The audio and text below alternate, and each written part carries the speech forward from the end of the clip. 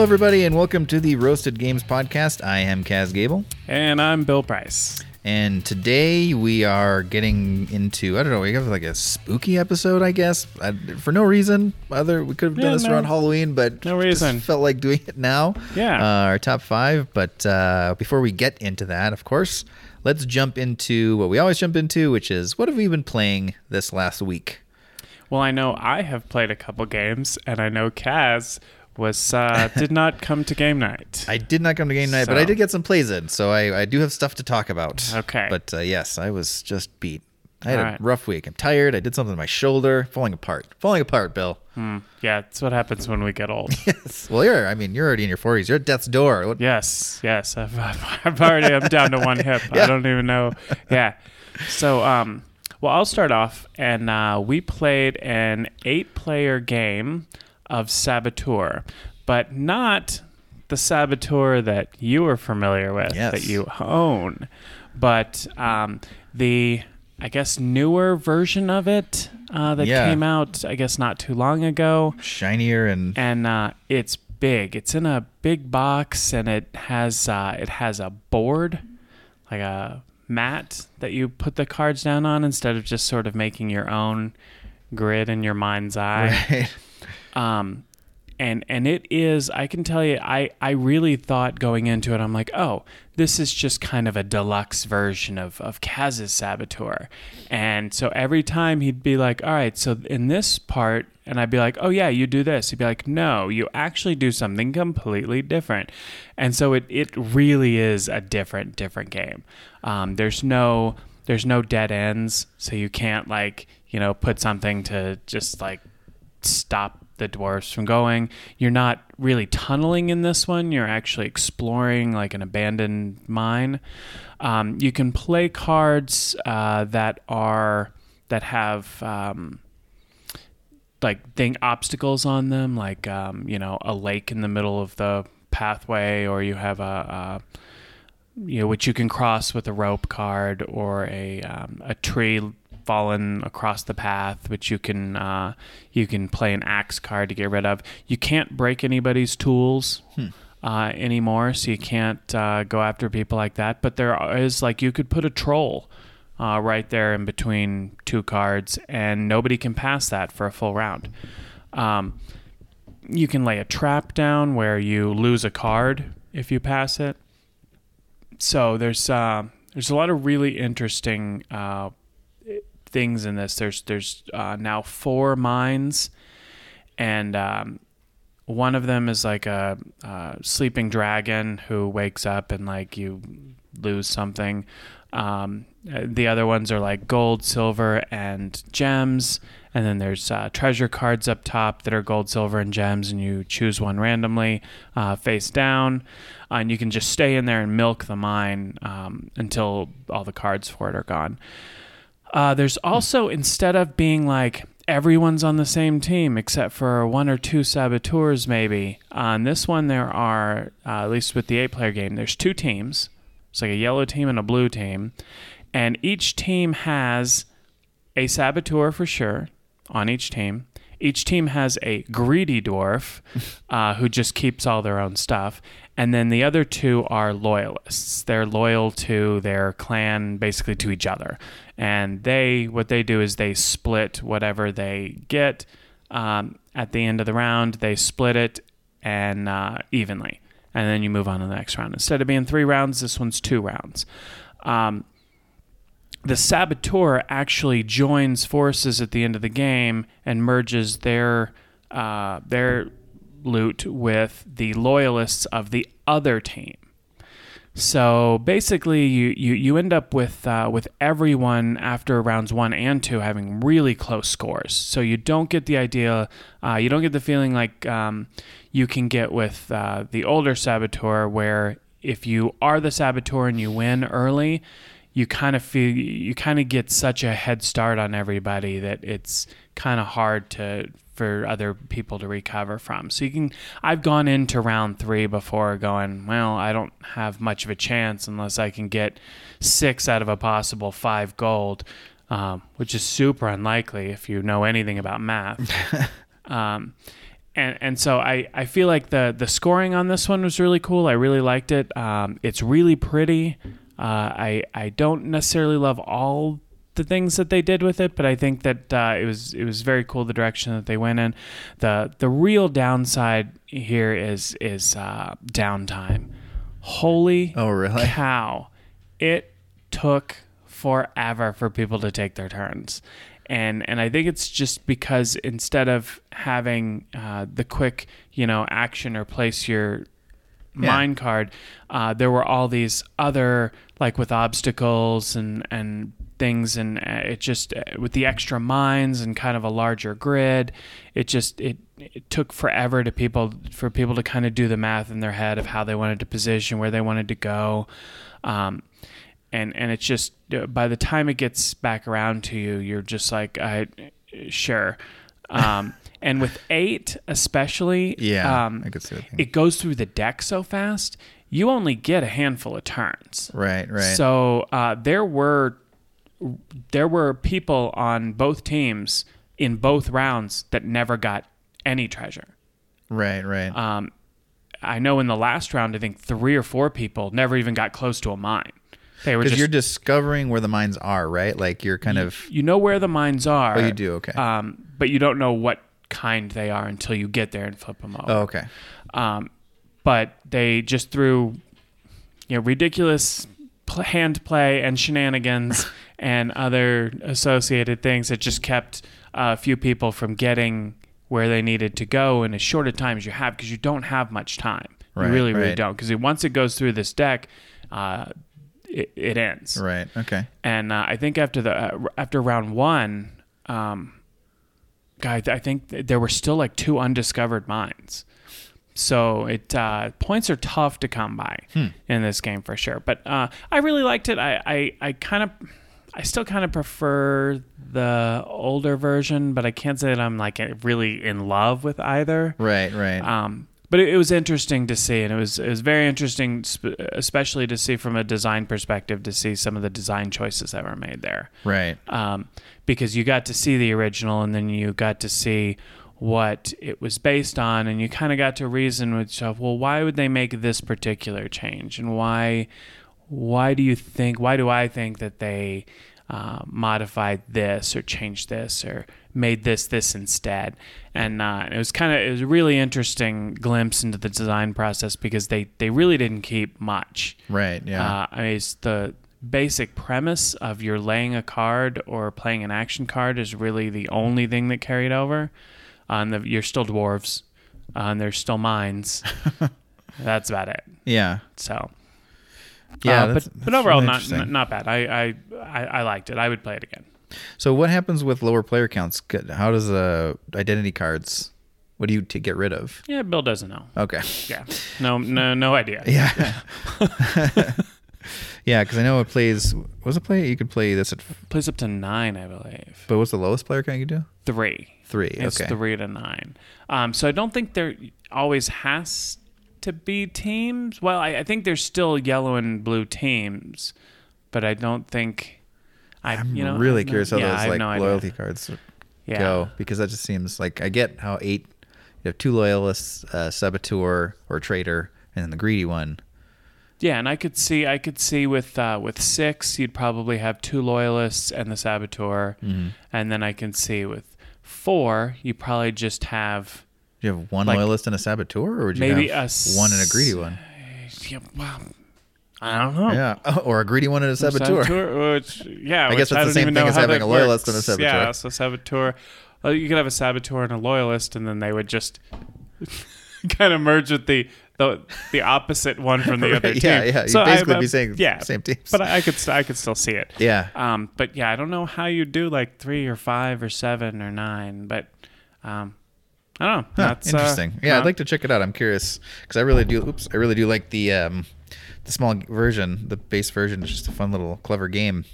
But this one is, what's it called? The Lost Mines. So this is the one, the board more board game like version of this. Yes, this is definitely a gamerier version. And I think maybe the premise could be like you're discovering the lost mines that the first game created. Oh, that could be. I don't This is know. decades. This is hundreds of years later. Later, yes.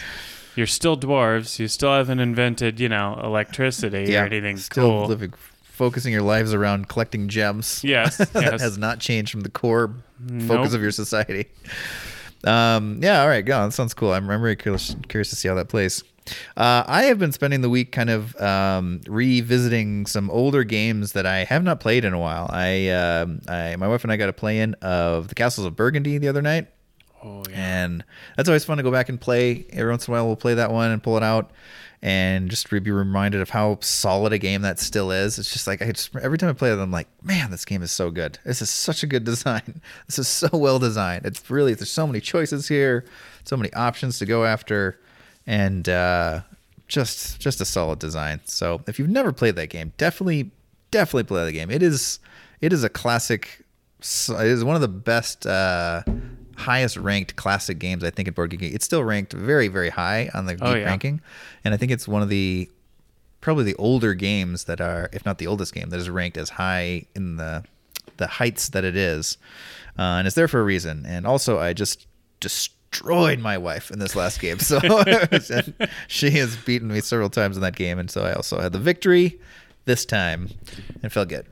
Yeah, I have Castles of Burgundy, the card game, which I highly recommend if you want Castles of Burgundy in half the time and you have a gigantic And table. twice the space. Yeah. So if you have like a whole gymnasium floor to play on, then you're gonna love Castles of Burgundy, the card game. Yeah, I love that too, because like almost all card game versions of board games are about, let's make this easier to get to the table and less table space. And they're just like, no. Yeah. Castles of Burgundy's like, we are going to make it shorter. We want all the cards on the table at all times. Yeah, it's going to be big. It's going to be really, really big. And it is, yeah. So, but very, very strong. Like it. Yeah, I've heard really good things. I've never played it, but I've heard it's awesome. It feels like we should play it. It Yeah, I'd really love to. does feel like Castles of Burgundy. Yeah. So That's great. I would love to play that. I have my friend Alex also really raves about that game and loves it. yeah, it's one of the few card game versions of anything that really feels like that game. The original game. Yeah. Yeah, That's cool. The closest other one I can come up with is a dice game version, Istanbul. The dice game. Sure, yeah. Does feel like Istanbul, the bigger game, but in much less time, like a third of the time. Yeah. But other than that, everything else that's supposed to be like a card game or dice game version of another game just seems to feel like a different game. Yeah. Like it's kind of got that theme and maybe Touches on it, yeah. Tries to Flavors work of with it. some of the mechanisms, but it introduces enough stuff that you're like, this is kind of a game in its own right. And but no, Castle of Burgundy, the card game, is a good one. Nice. Really good. Yeah, we should definitely play that one for sure. For sure. Another one that Kirsten and I played with, who did we play with? We played with Brandon and Jeff and Justin. Which is actually Justin's game. It was a quick little game we wanted to play. We played a couple hands of it. And it's Cockroach Poker. Oh, Have you cool. played Cockroach Poker? I think I have. If I have, it's been a long time ago. I know how to play it. Yeah. I don't remember if I've just watched a bunch of reviews about it or if I've actually played it. For those unfamiliar with Cockroach Poker, you have a deck of cards, and there's 8 suits that are numbered 1 through 8. The numbers don't really matter or mean anything, but the suits matter. And it's 8 different bugs. There's like stink bugs and cockroaches and bats and rats and spiders and scorpions, and now I have to come up with the flies. There you go. So the idea is that everybody you deal out the whole deck of cards evenly. And so everybody's got a hand of cards, like a bunch of cards in their hand. And the starting player picks a card, puts it face down, and says to one of the other players, this is a Fly. bat Yeah, or whatever. a rat or a fly or a stink bug or whatever. And that player who he told it to and tried to give the card to can do one of two things. He can either agree or disagree, or he can look at the card and then try and give it to somebody else. Now, he cannot try and give it to somebody who it's already been offered to. So there does get to a point where the last person has to take it to either agree or disagree. If you are correct and you're agreeing or disagreeing, then the person trying to give it to you gets that card face up. Cards are bad. If you lose that, if you're wrong, then you get the card face up. And the first one to get, I think it's 4 of any one particular suit loses. And then everyone else wins. So this is not a game of there's a winner, there is one loser, and everybody else wins. So it's basically to see who is the loser. Yeah. Yeah. And let's see. Brandon lost once, and Kirsten lost the second one. Justin is sneakily good at it. For some bizarre reason. Brandon is sneakily bad at it. That's funny. I thought Brandon would have really been better. bad at it. Brandon's so bad at it. Brandon lost with only the first round with only taking 4 cards, and they were all 4 bat cards. So everyone kind of started getting into it. Like every single card anyone offered Brandon, this is a bat. This is a bat. All right. I trust you. And he was totally sure that they were giving him bats, and they totally weren't. That's so funny. So, but it's a lot of fun. It's random as all get out. Yeah. Because I mean, it's unless you have some weird secret, spousal twitch or something, right. And somebody knows you everyone that well. On the opposite side of the table has a mirror behind them, and you're like, oh, yeah. okay. Then I mean, it really is just a flip of the coin. But it's a fun game because it gets everybody involved, and nobody just sits there and is quiet. Everyone's egging each other on, and when you do agree or disagree and it flips, then everyone roars, and so it's super duper fun. It's silly. It's completely silly. It's not something you would ever play for money, but I can see like national cockroach poker champions, but that's Cockroach Poker, and you can I think you can buy like a dozen different versions of this, because you could actually even play this with a regular deck of cards by calling out by saying like, this is a 9 of spades, and it has to be either a 9 or a spade, and you guess which one it is my understanding of how it can be played with regular cards. But yeah, so give it a try if you're just looking for something fun, silly. It's almost party game-esque. Yeah. You could play I imagine you could play this with 8 or 9 people. Right. With just a few cards, but I probably wouldn't play with that many. But with 5, it played really, really well, and we really enjoyed ourselves. Nice. Yeah, I think I have played that a long time ago, but yeah, that is such a cool concept of the game. I love that. Yeah, it's just totally silly. All bluffing. It's just all like, I am lying to you, prove me wrong. Or I'm telling you the truth, prove me wrong. Yeah, that is the whole game. And Brandon's like, I trust you implicitly. Everyone at this table, I believe you. Everyone has bats, and I want them. He was really, really bad at it. That's so funny.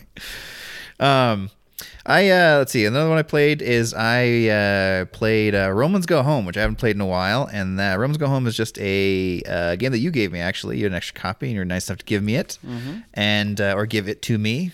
If we're about nothing here, we're about correct grammar. So, and everyone who knows me knows I am just going after that correct grammar. Because you never make up words either. Never.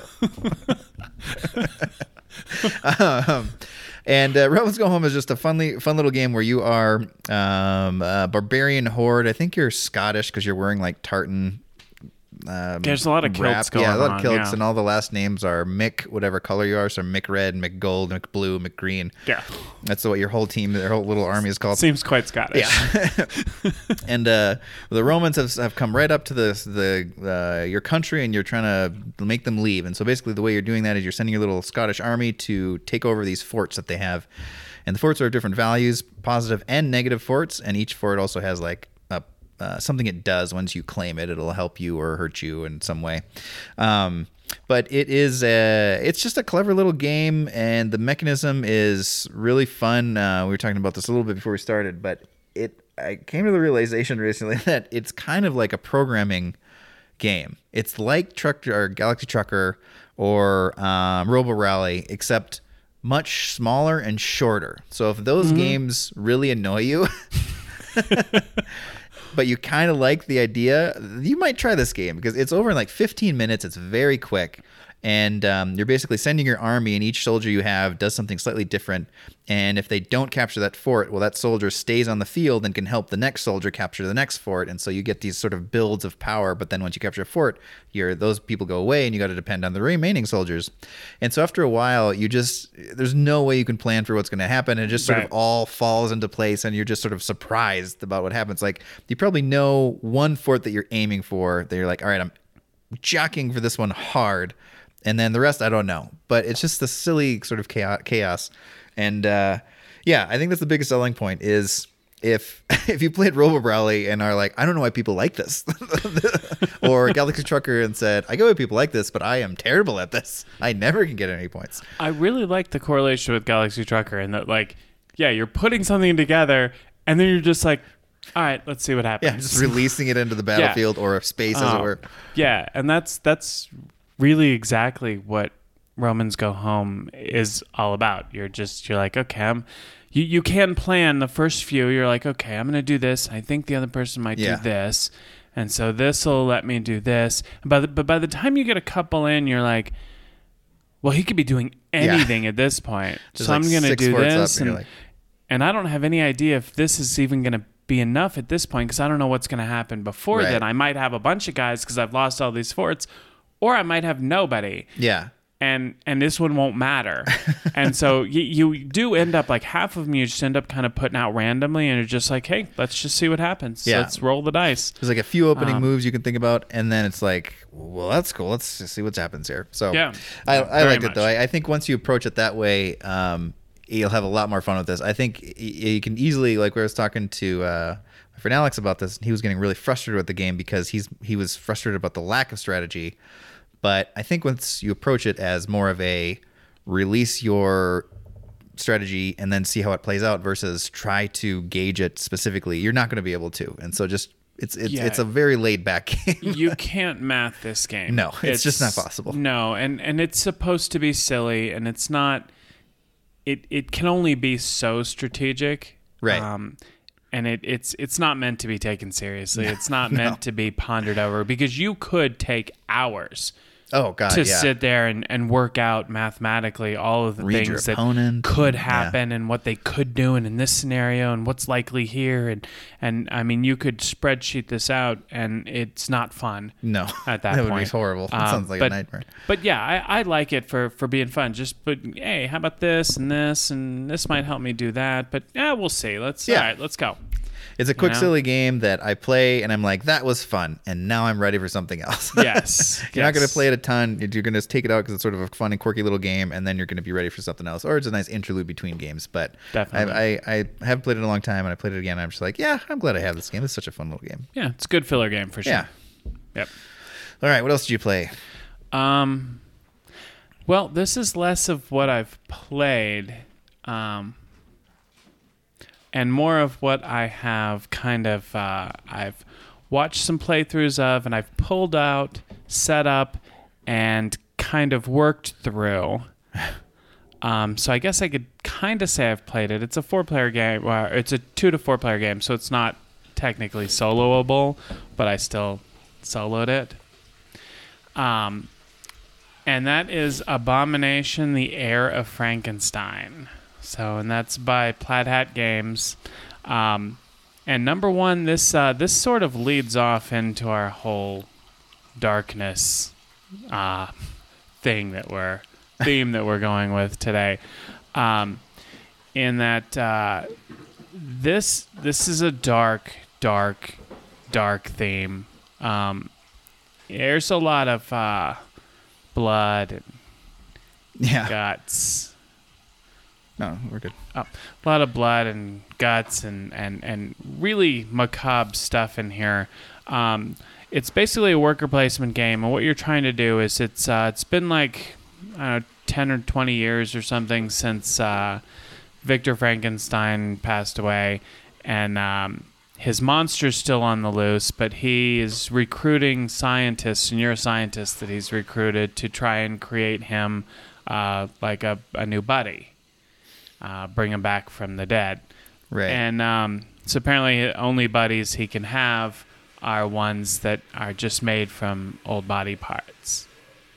So He's got a taste now. Yeah, so you have a lab board that you build your creature in. You actually legit get like bones and blood and tissue and stuff, and you steal body parts like arms and legs, and you create them from these. There's two sides to them. There's the sinew and tissue, like muscle side, and then you flip it over and it's got skin on it. So it's kind of an evolution here. And you want to pause for a minute? Yeah.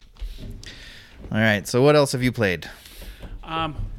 Well, it isn't so much that something I've played with anyone, but I've kind of soloed. I've set up and kind of played a game that is kind of goes along with our dark theme, and I think it was sort of an impetus for me for wanting to do the darker theme today, and that is Abomination: The Heir of Frankenstein. Mm-hmm. So this movie, this game it's by Plaid Hat Games, and it is basically like 10 or 20 years after the death of Victor Frankenstein, and his monster's still out there and is like recruiting scientists to try and build him buddies.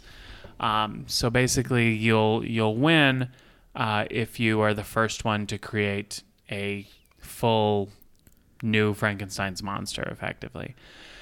Now, I love that your job as his assistant is to make him a friend. Yeah, right, basically. So you get a roll card, which basically is who you are, and it's got your whole backstory, and it's really, really neat storytelling in this game. And so it tells you kind of your background and what you're good at and your starting stuff and things like that.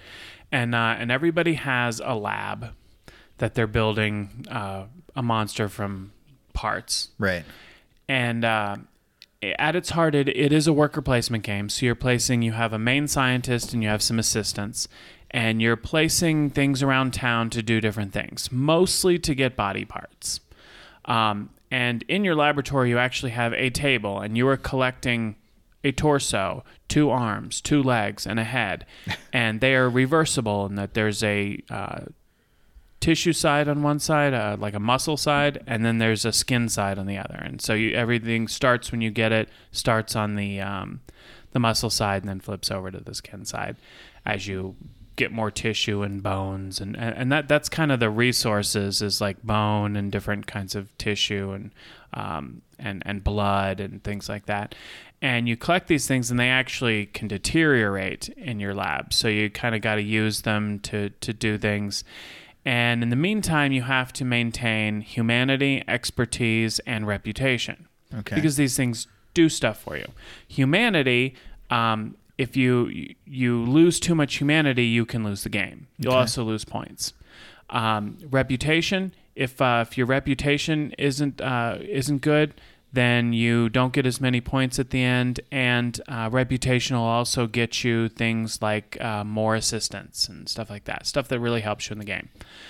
And expertise, you actually need to have a certain level of expertise to build certain body parts. Right.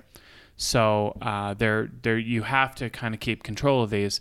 And some of it gets really dark because some of the locations that you can go to place your workers, there's like you can go to the alley and actually like straight up murder somebody for their body parts, right?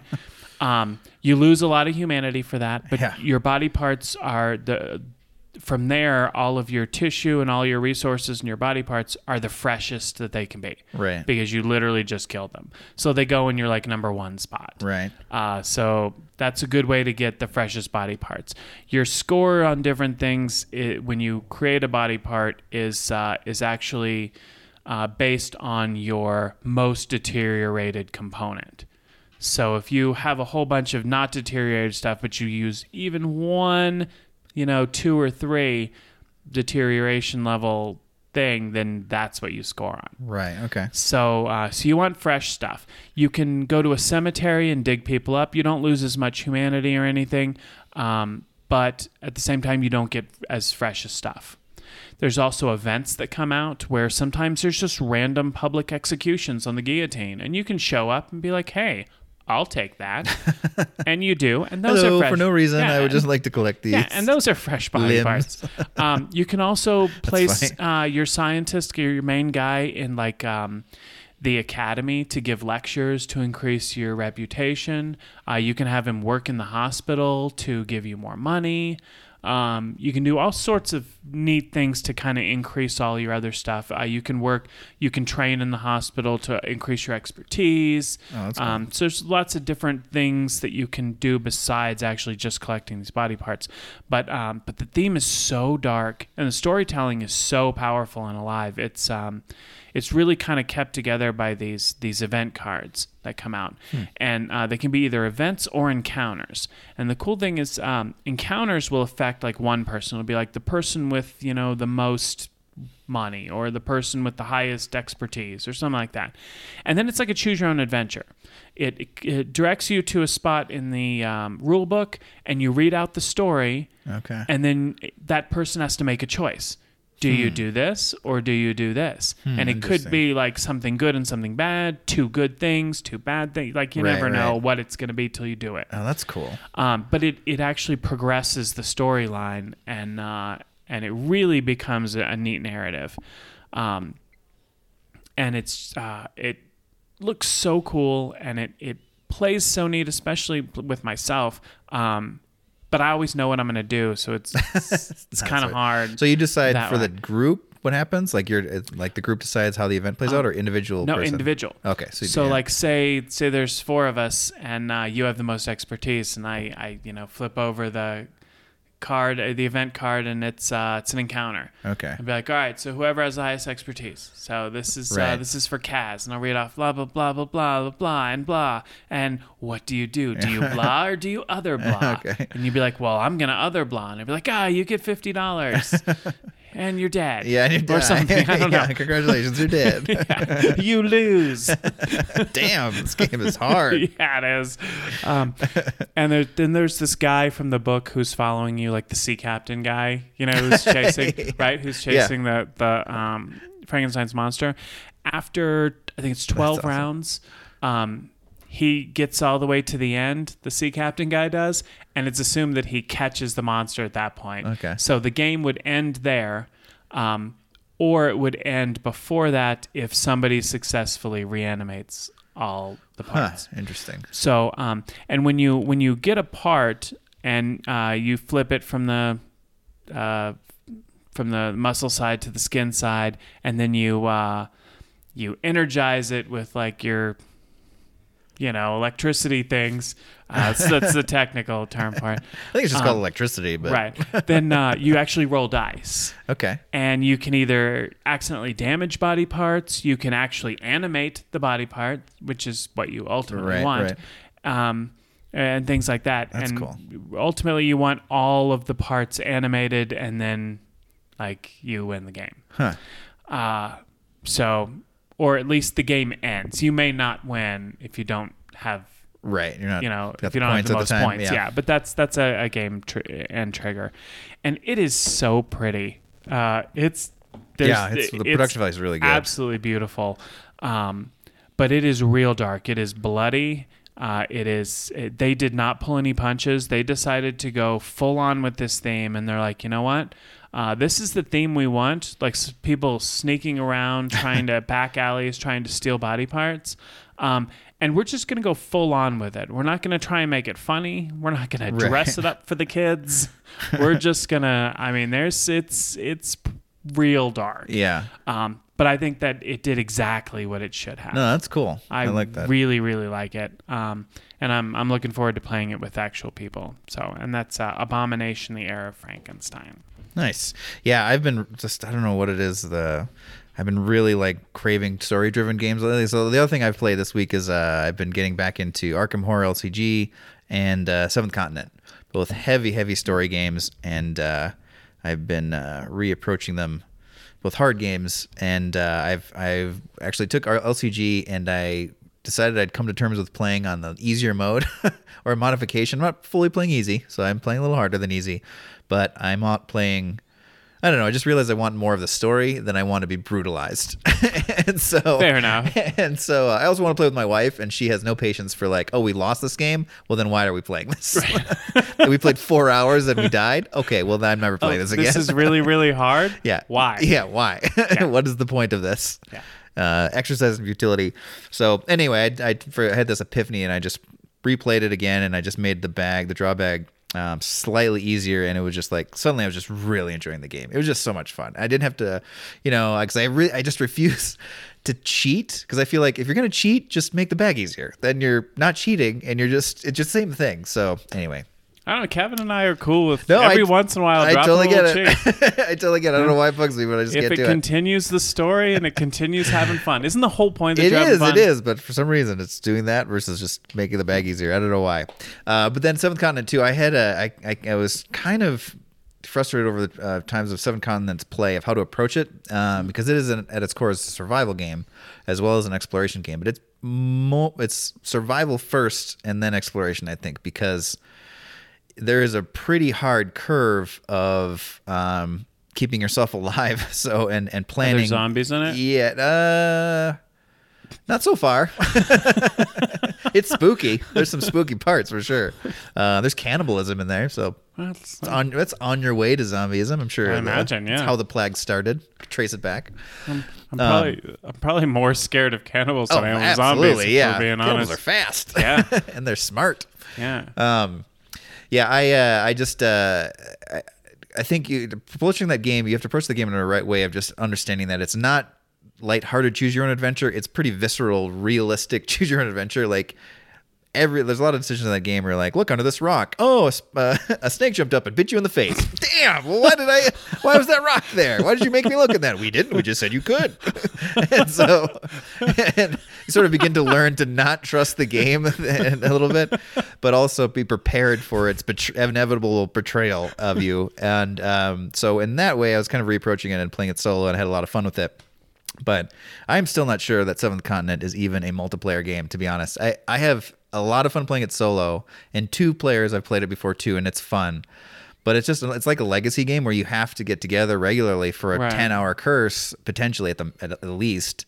And it's just hard to consistently play any game on a schedule like that. And so I've just been playing it solo and then having a lot of fun with it. So anyway, but the story of that is very, very rich. And so you really get immersed in like what's happening. Your characters have specific backstories. Several of them are historical figures or even authors. There's, what is it? No, actually not authors. There's Dr. Frankenstein is a character you can play. You can make his monster and he can play with you, which is actually really fun. And then there's H.P. Lovecraft, for some reason, is someone you can take to the island. I don't know why. That dude in real life was it's horrible person. Up. Horrible person. Yeah. He was awful. Yeah. Like most famous men of note of the time, he was really horrible and highly racist. Amongst other things. Amongst many things, yes. He was messed up. He had some issues, for sure. He's not a good dude. No.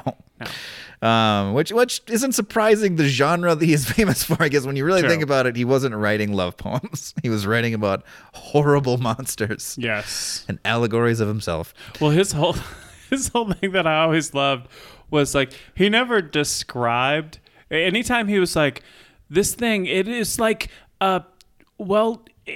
it was so terrible that the thought of it would make you go insane. Right, And yeah. you're like, oh, that's Yeah, it, huh? even Just, thinking about it would send just you like, off into that's it. a delirium of madness. And you're like, oh, okay. So Okay, so it must have been really bad yes, then. you're not gonna tell me what it looks Filled like. with right? an unnameable dread. Yes. Yeah, most of his descriptions are just dread. Yeah, You're it's just like, dreading things. Huh? Well, I could probably write that. Yeah. Just you. Yeah. Anytime you want to describe anything, just it's unimaginable. Yeah. You can't to even conceive of it would lead you to utter madness. It would destroy yeah, your mind. Yeah, even thinking about it will Yeah. your mind will unravel. Right. Yeah, it's very it's very synced writing style. Kind of a cop out, but Just you get know. to the point. I mean, I guess it is what it is. Yeah. But anyway, so I just enjoying that game, and I it's one too. Like I'd like to play with more people, but I don't see more than two because you don't take turns specifically. Well, you do take turns, but you just sort of choose who wants to go, and then when you do things, there's someone who is the active player that does the action, and then everyone else can say, "I am also doing this with you." To help with it potentially, but also to get the negative effects if something goes bad. And so it's very loosey-goosey, and I don't know. I just feel with 4 players, it just feels like you're just kind of along for the ride, and someone's going to inevitably take the lead. Kind of sounds like, hey guys, you want to put together a 500-piece puzzle? Yeah, exactly. I'll do all the puzzle placing, and you guys could just watch me and tell me, give me some tips. Yeah, you just hand me a piece. Right? Yeah, give me a piece, and I'll say yes or no. That game sounds terrible. Yeah, With but a lot of people. Yeah, with a lot of people, but I definitely recommend it for 1 or 2, and I think they just came out with a classic, which is the base game without all the Kickstarter bonuses, and also has the benefit of being way less expensive than what you can actually buy the Kickstarter version for right now. And I think Serious Pulp actually has classic and maybe it is just classic on their website, so you can buy it straight from them without a new Kickstarter, and it's reasonably priced. And it is Fewer rocks to look under? Yeah, or? it's like they don't have like minis, but they have very well printed cardboard chits as just like player trackers. And those are just fine. Honestly, the minis they're nice, but they don't do anything for They're the game. Kickstarter. Really. Yeah, they're Kickstarter stuff. Yeah. And there's like I think there's 1 less curse and like 2 less characters. But honestly, you really don't need them, and the game it's a solid game. So if you're ever interested in it, it's worth trying it out with the classic if you want to check it out, and it's reasonably priced. And anyway, if you're a solo gamer like me who really wants a very immersive story game, Seventh Continent is hard to beat. That's what I hear. It's I've not talked to anybody who's like, Seventh Continent, that game sucks. Yeah. People are like, that game's hard but interesting. Yes, I have heard the difficult part for sure. So, all right, well, I'm out of games. Yeah, that I am too. All right, well, let's jump into. You alluded to it with Abomination, but let's jump into our lists here today. We have our selections for top 5 zombie games. And it's going to be interesting. Do you want to talk about how you chose your list or thinned down your list, as it were? Yes. Since you have now, I a lot of zombie game experience. Yes, I personally, I love zombies. I love zombie movies. I love zombie games. I love zombie stuff. I have a zombie tattoo on my back. It's a bite mark, Bill. Oh, and it's is it? festering. So I'm purposely seek out zombie games. I really enjoy them. I have way too many for this list, so I've really pared it down. But these are all ones that I just picked out ones that I think that I have the most fun with. I mean, I didn't necessarily pick out from. You'll definitely know from 1 or 2 of these. I didn't pick out the ones that are like, oh, this is the most difficult game, right, or this is the most realistic zombie game, or what have you. But just the ones that I have the most fun, the ones that are easiest, or at least that I want to get to the table most often. And there's a couple on this list, obviously, I've talked about before, but I think there's a few surprises here and there. Cool. What about you? Mine, I realized that I have not played as many zombie games as I thought I had. And I realized I was just trying to think of like zombie storylines. And I as I'm going through lists of zombie games, trying to remember the ones that I played, I'm realizing that I had been thinking of a lot of movies that I'd seen because I also really like zombies, but for some reason, I don't know why. Maybe I was just overloaded with movies, and when the zombie games came up, I'm like, oh, I'll try something different. But I like zombies a lot. I like the games that I have played. I've enjoyed it, and so a few of mine are going to be games that I have not played, but I have done a lot of research on and reading and watching videos about, and it's one of those games, a list of games where you kind of know if you find a good deal, you'll definitely pick it up, but you're probably not going to go rush out and buy it right away. And so I know enough about the game that I know I probably will like it, and it's worth a pickup for me, but I have never played it. So I got a few of those on my list. And I know that zombies are done, right? Like it feels like they've faded, and we're about to get the most amazing innovative zombie game in the next few years, where they tips it on its head somehow, but it's very much like faded. Yeah, at this point in time, it's like if it's every game is either at least in the past few years, I think it's kind of died down a little now, but if it's not Cthulhu, it's zombie. Sure, yeah. And that has been sort of the theme du jour for as far as that goes. But I still think there are fun, interesting things that can be done in the zombie game genre, and I will continue to buy zombie games. So aspiring designers out there, I will buy your zombie game. All right, you want to go first? Sure. I have a couple of mine are one of the things I try to do is just grab a couple like more family-oriented games that I thought like I play a lot of games with my son, and obviously there's several of these that I don't think I want him to play because of they're more graphic or just the themes are adult. Not that it would be terrifying for him, but I just feel like part of the fun of the zombie games is imagining yourself in that desperate situation and feeling, that desperation of really lends itself to trying to the excitement of the game of trying to get out of this horrible situation and into probably just a slightly less desperate situation, but still very desperate. Yeah. And so I feel like playing those with him, the strategy would be too advanced, but also some of the themes I don't want him to be. I just don't want him to be in those yet, and also I just feel like he wouldn't get much out of it in some of these. So fair enough. The first one for me is Dead Panic. So Dead Panic is basically kind of a reskin of Castle Panic.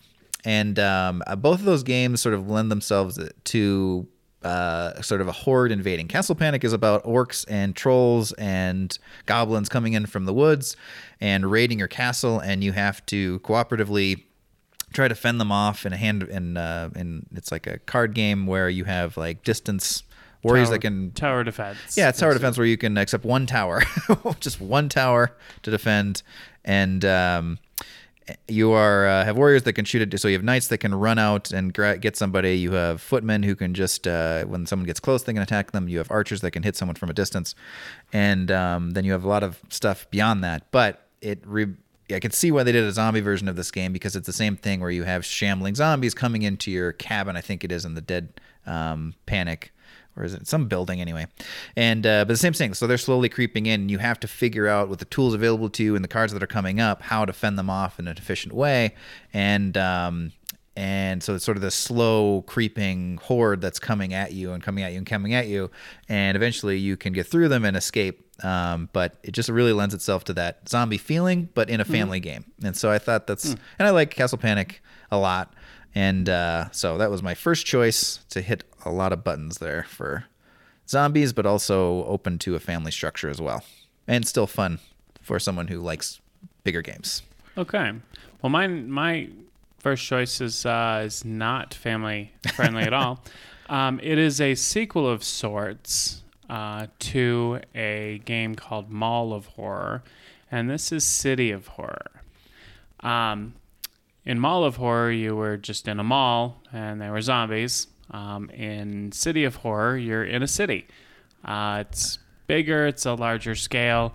It plays quite a few people. I think it plays up to 6 or 7. But it is really survival. Like, you are trying to be the ones that get rescued. Not everyone's going to get rescued. It's kind of co-op, except you can throw your friends like at the zombies. It really legitimately is kind of you're all running together and you trip one guy in the get the zombies to take him instead. So there is definitely some backstabbing in it, which is kind of realistic in a way. But it's fun because it's so tense, and it is reasonably serious. It's got some comedic moments, but it's there's always that tension of trying to escape. You're not. It's not like Zombicide where you're like, let's go full chainsaw on these guys, and you're actively going after zombies. Right. I mean, this is kind of what I imagine it would really be like if a whole bunch of us were in a torn down city with a whole bunch of zombies running around, and we're trying to get to the helicopter pad. Right, right. So that is City of Horror.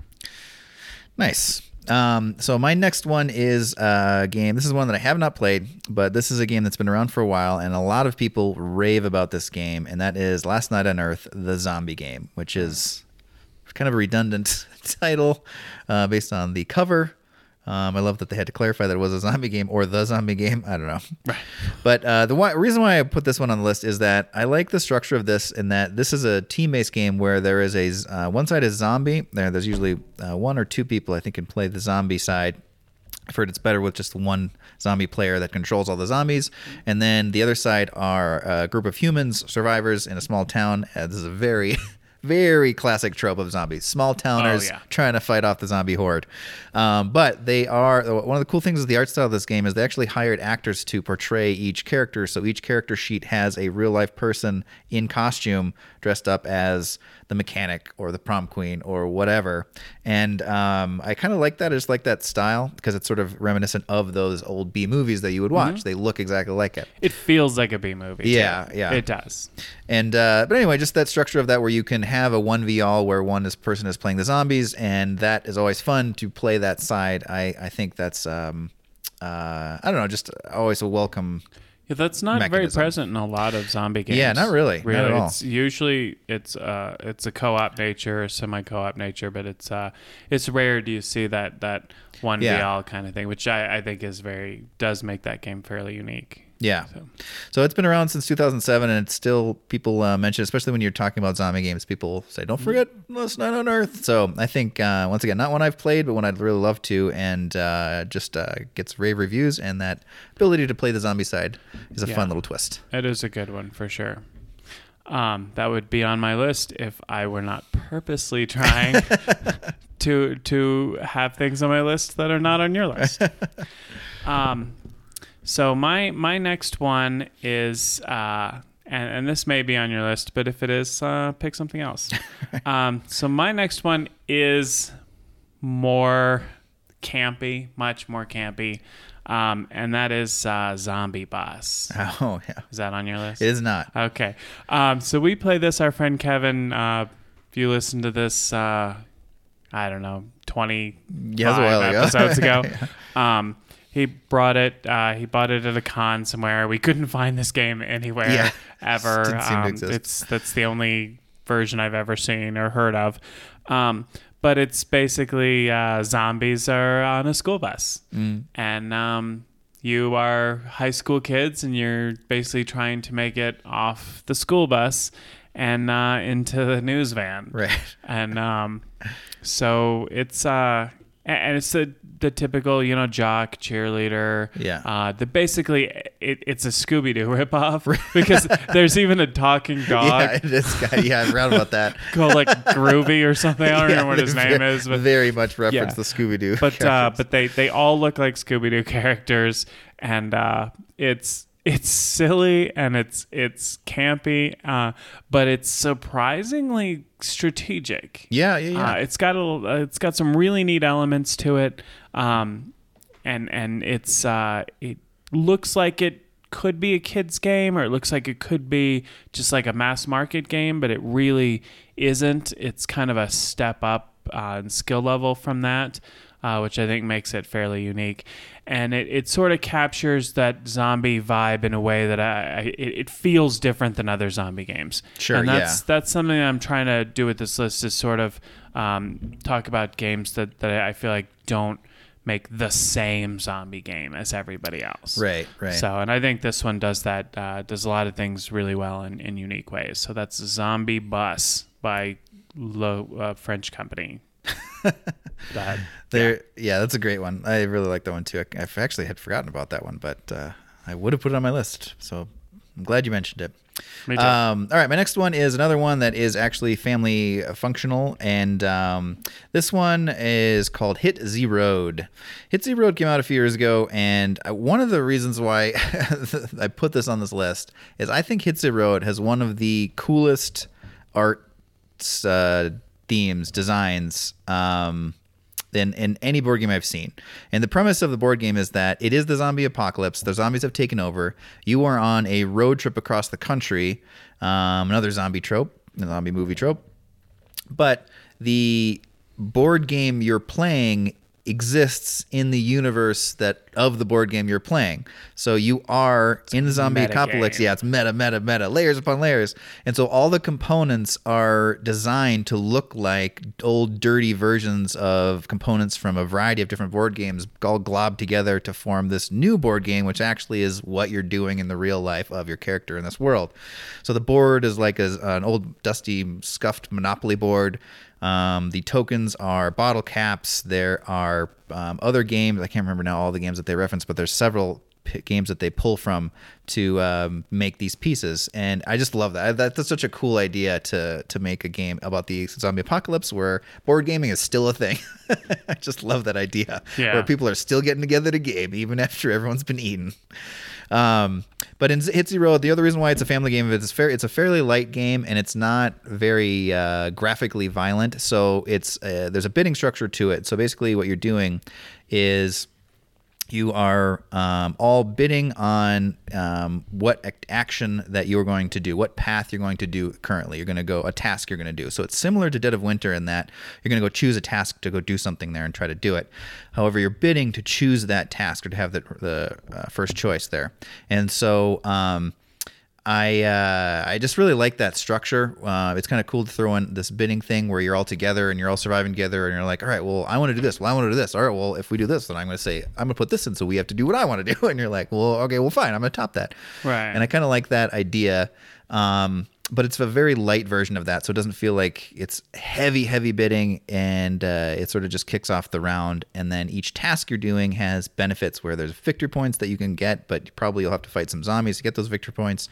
There's fuel and ammunition and other things you can pick up as resources, and then you can also just duck and run by spending 2 fuel to just get out of there if you need to, which is kind of a cool thing, especially in a family game, to have just it's getting too hard, I just need to leave. Right. There's player elimination in this, but it's not. I don't think it's that prevalent. I don't think it's that hard, that easy to get just kicked out. It's basically if your survivors with you are eaten, well, you're gone. You've lost. But anyway, so it's a lightish zombie theme that has accessible mechanisms and is not super graphically violent. So I think it's also points for art originality for sure for Hit Z Road. Nice. I do like the art style as well. I think that's very innovative for sure. Yeah, really cool. Okay, so my next choice here is one that I have talked about before, and that is Dead of Winter. I really enjoy Dead of Winter from in this particular case. What I think it brings unique to this genre is the storytelling aspect of it. Getting involved in the character backstories and especially the Crossroads cards, where every single time you play it, it's just weaving this new narrative, along with the fact that you have different objectives. You can play different, medium or longer games based on these different objectives that you choose, and so every game you play can be very, very different because you're going for different things. They end different ways, and it all goes into this really cool storytelling weave that makes each game feel really, really unique.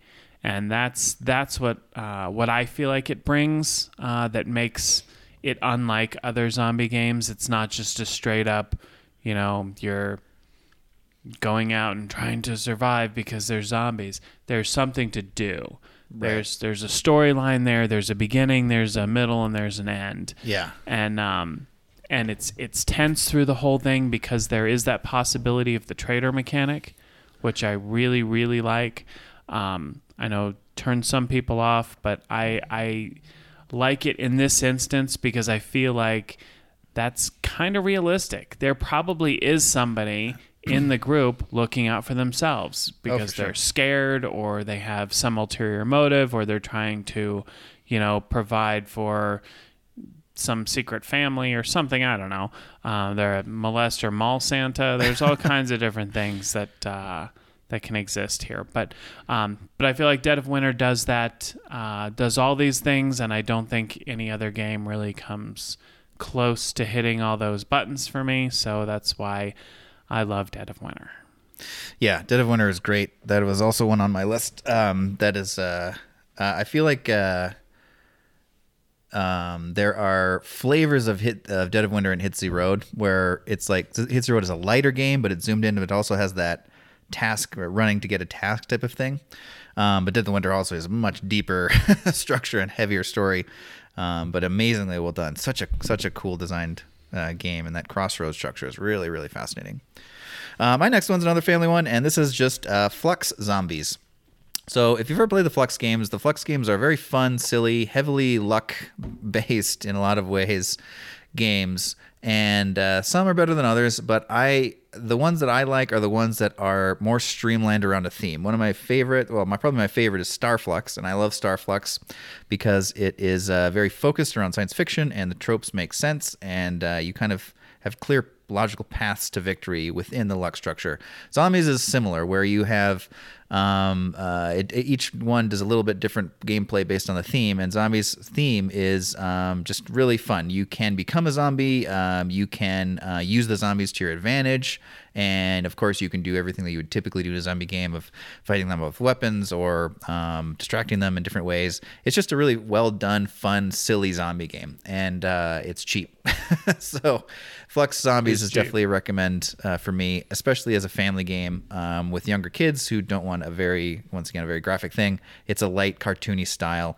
But of course, with any zombie game, you're talking about zombies, and there is some violence associated with that, so take that with a grain of salt. But I think it's a really good one. All right.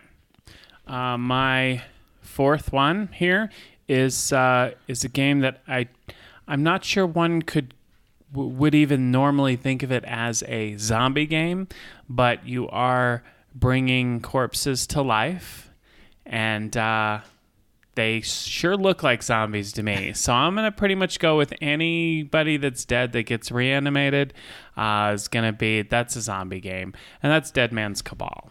Yeah. I think what this does very uniquely is it takes kind of a dark theme. It does make it feel less dark.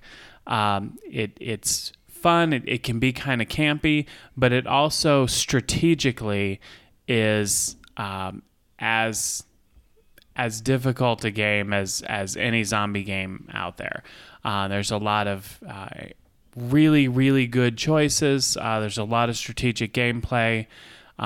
It is not prototypical in that, shambling zombies are not walking towards you. You're basically trying to prove that you're the best necromancer by creating the most and best zombies to bring to the party. So I don't think any other game feels like Dead Man's Cabal. No other zombie game does.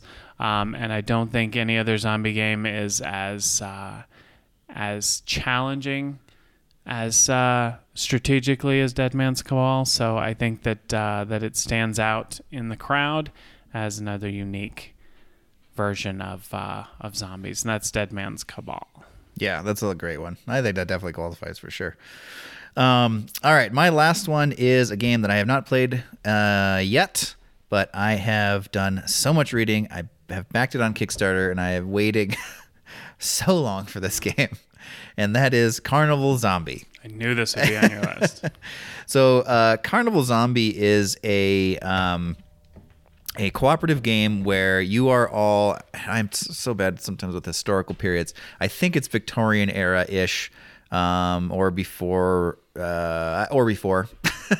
in Venice. You are all at a carnival in Venice, so you're all wearing like very dressed. You're very dressed up. You're in carnival masks, and suddenly zombies come and they start breaking out and they start attacking everybody. And you and other members of your party who are all sort of garishly dressed already, so it's sort of weird already in the art style, are trying to survive the sinking city as the zombies rush and horde and horde and horde. And so there's some really cool elements of this game where there is a day and night phase. So at night, you are trying to barricade yourselves to safety or straight up fight the zombies. There's also a game where I need a gun, or a weapon. Where can I find one? Never mind, here's a wall full of them. So you basically are just right away just going at it. And so it doesn't mess that much with there's desperation, but it's also like there's a glee in the sort of blood slaughter of these zombies, while still being quite difficult. Then in the daytime, you are traversing through the city to try to find how you actually get out of the city. And in that traversing, you run across survivors that you can deal with in one way or the other. You can also find more resources or better weapons or upgrades and things like that. Then it also has this mechanism of the collection of now I'm drawing a blank what it is. I think it's noise or threat or something. But anyway, it's these little, just your typical cubes for any board game. There's a little square on the board, and as you remove these from the board, you have to drop them from like an inch above onto this little area, and that's pretty easy. But eventually there's going to be a pile of them there, and those represent more zombies that can flood and towards you in the night phase. And as you're dropping them higher and higher, they will fall out of this designated little area. And if they fall out, they go back on the board. So it becomes there's this little mini game of dexterity that doesn't take over the game. It's just a slight little, I don't know, touch of just twist on the replenishing the zombies that I thought was very interesting as well. Anyway, I'm super looking forward to this game. I can't wait to actually play it, but everything I've read and watched about it makes me really excited, and I love that idea of two phases, a day to night phase within a zombie game, and then having to have an exploration game with zombies. So you sort of start out in one area, and then you have to kind of scramble to a next potential safe spot to get there in time for the night to come, so you're not just out in the open when the zombies come, which would totally screw you. So that structure is really interesting to me. Yeah, no, I'm excited for you to get it because I've heard amazing things about it for sure. All right, my number one, I'm sure everybody knows. I've already mentioned it actually, and that is Zombicide. Yep. To me, Zombicide captures the just joy of getting ridiculous weapons and what have you, and just going out and demolishing zombies in just the silliest and most hardcore way possible.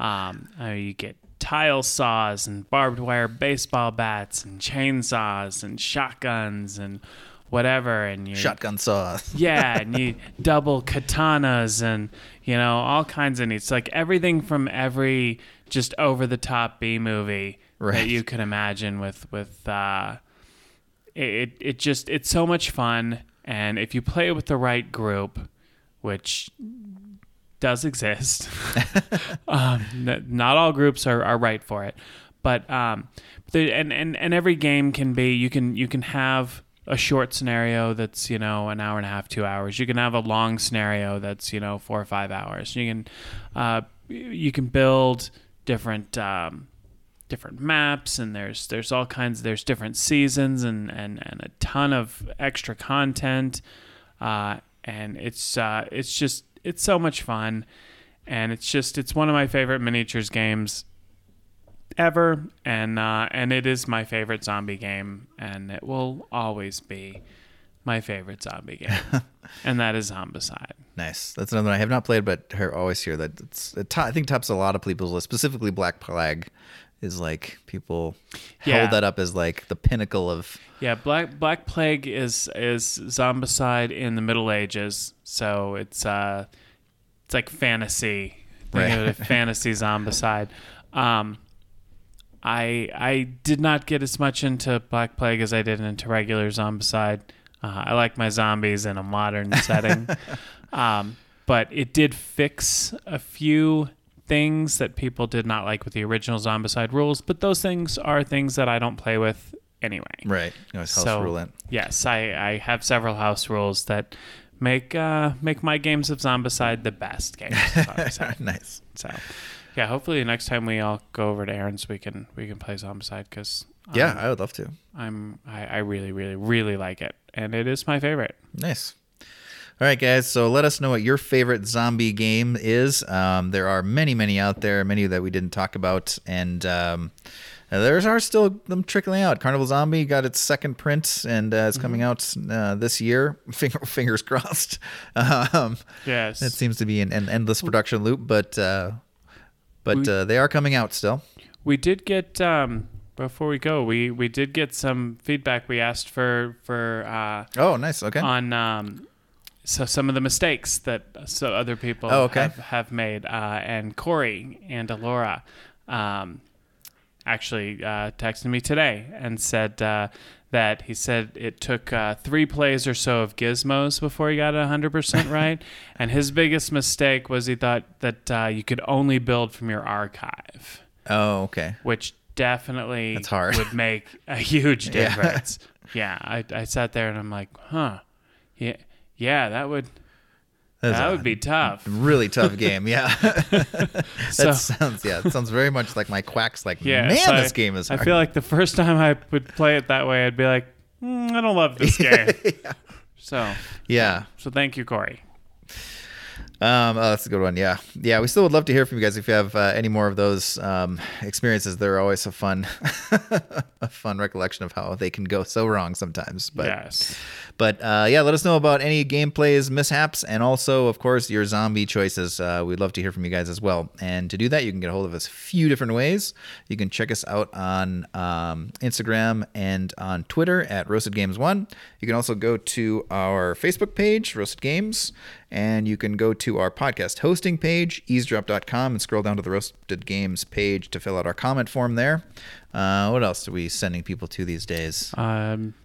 You said Facebook? I said Facebook. Those are the primo ones. Yeah. Email, we can also go roastedgamesco@gmail.com. Yeah, or roasted.games. Or roasted.games, go to the website. Yeah, we have a contact form there. So, yeah, there's a plethora of ways to get a hold of us. It's if you can't get a hold of us, that's kind of on you. Right. You have only yourself to blame at this point. Yeah, it's really just that's something you want to look in the mirror and say, you know what, whose fault is this? And just be honest with yourself. Yeah. You're technologically savvy enough to listen to a podcast, but that's where it ends. And yeah.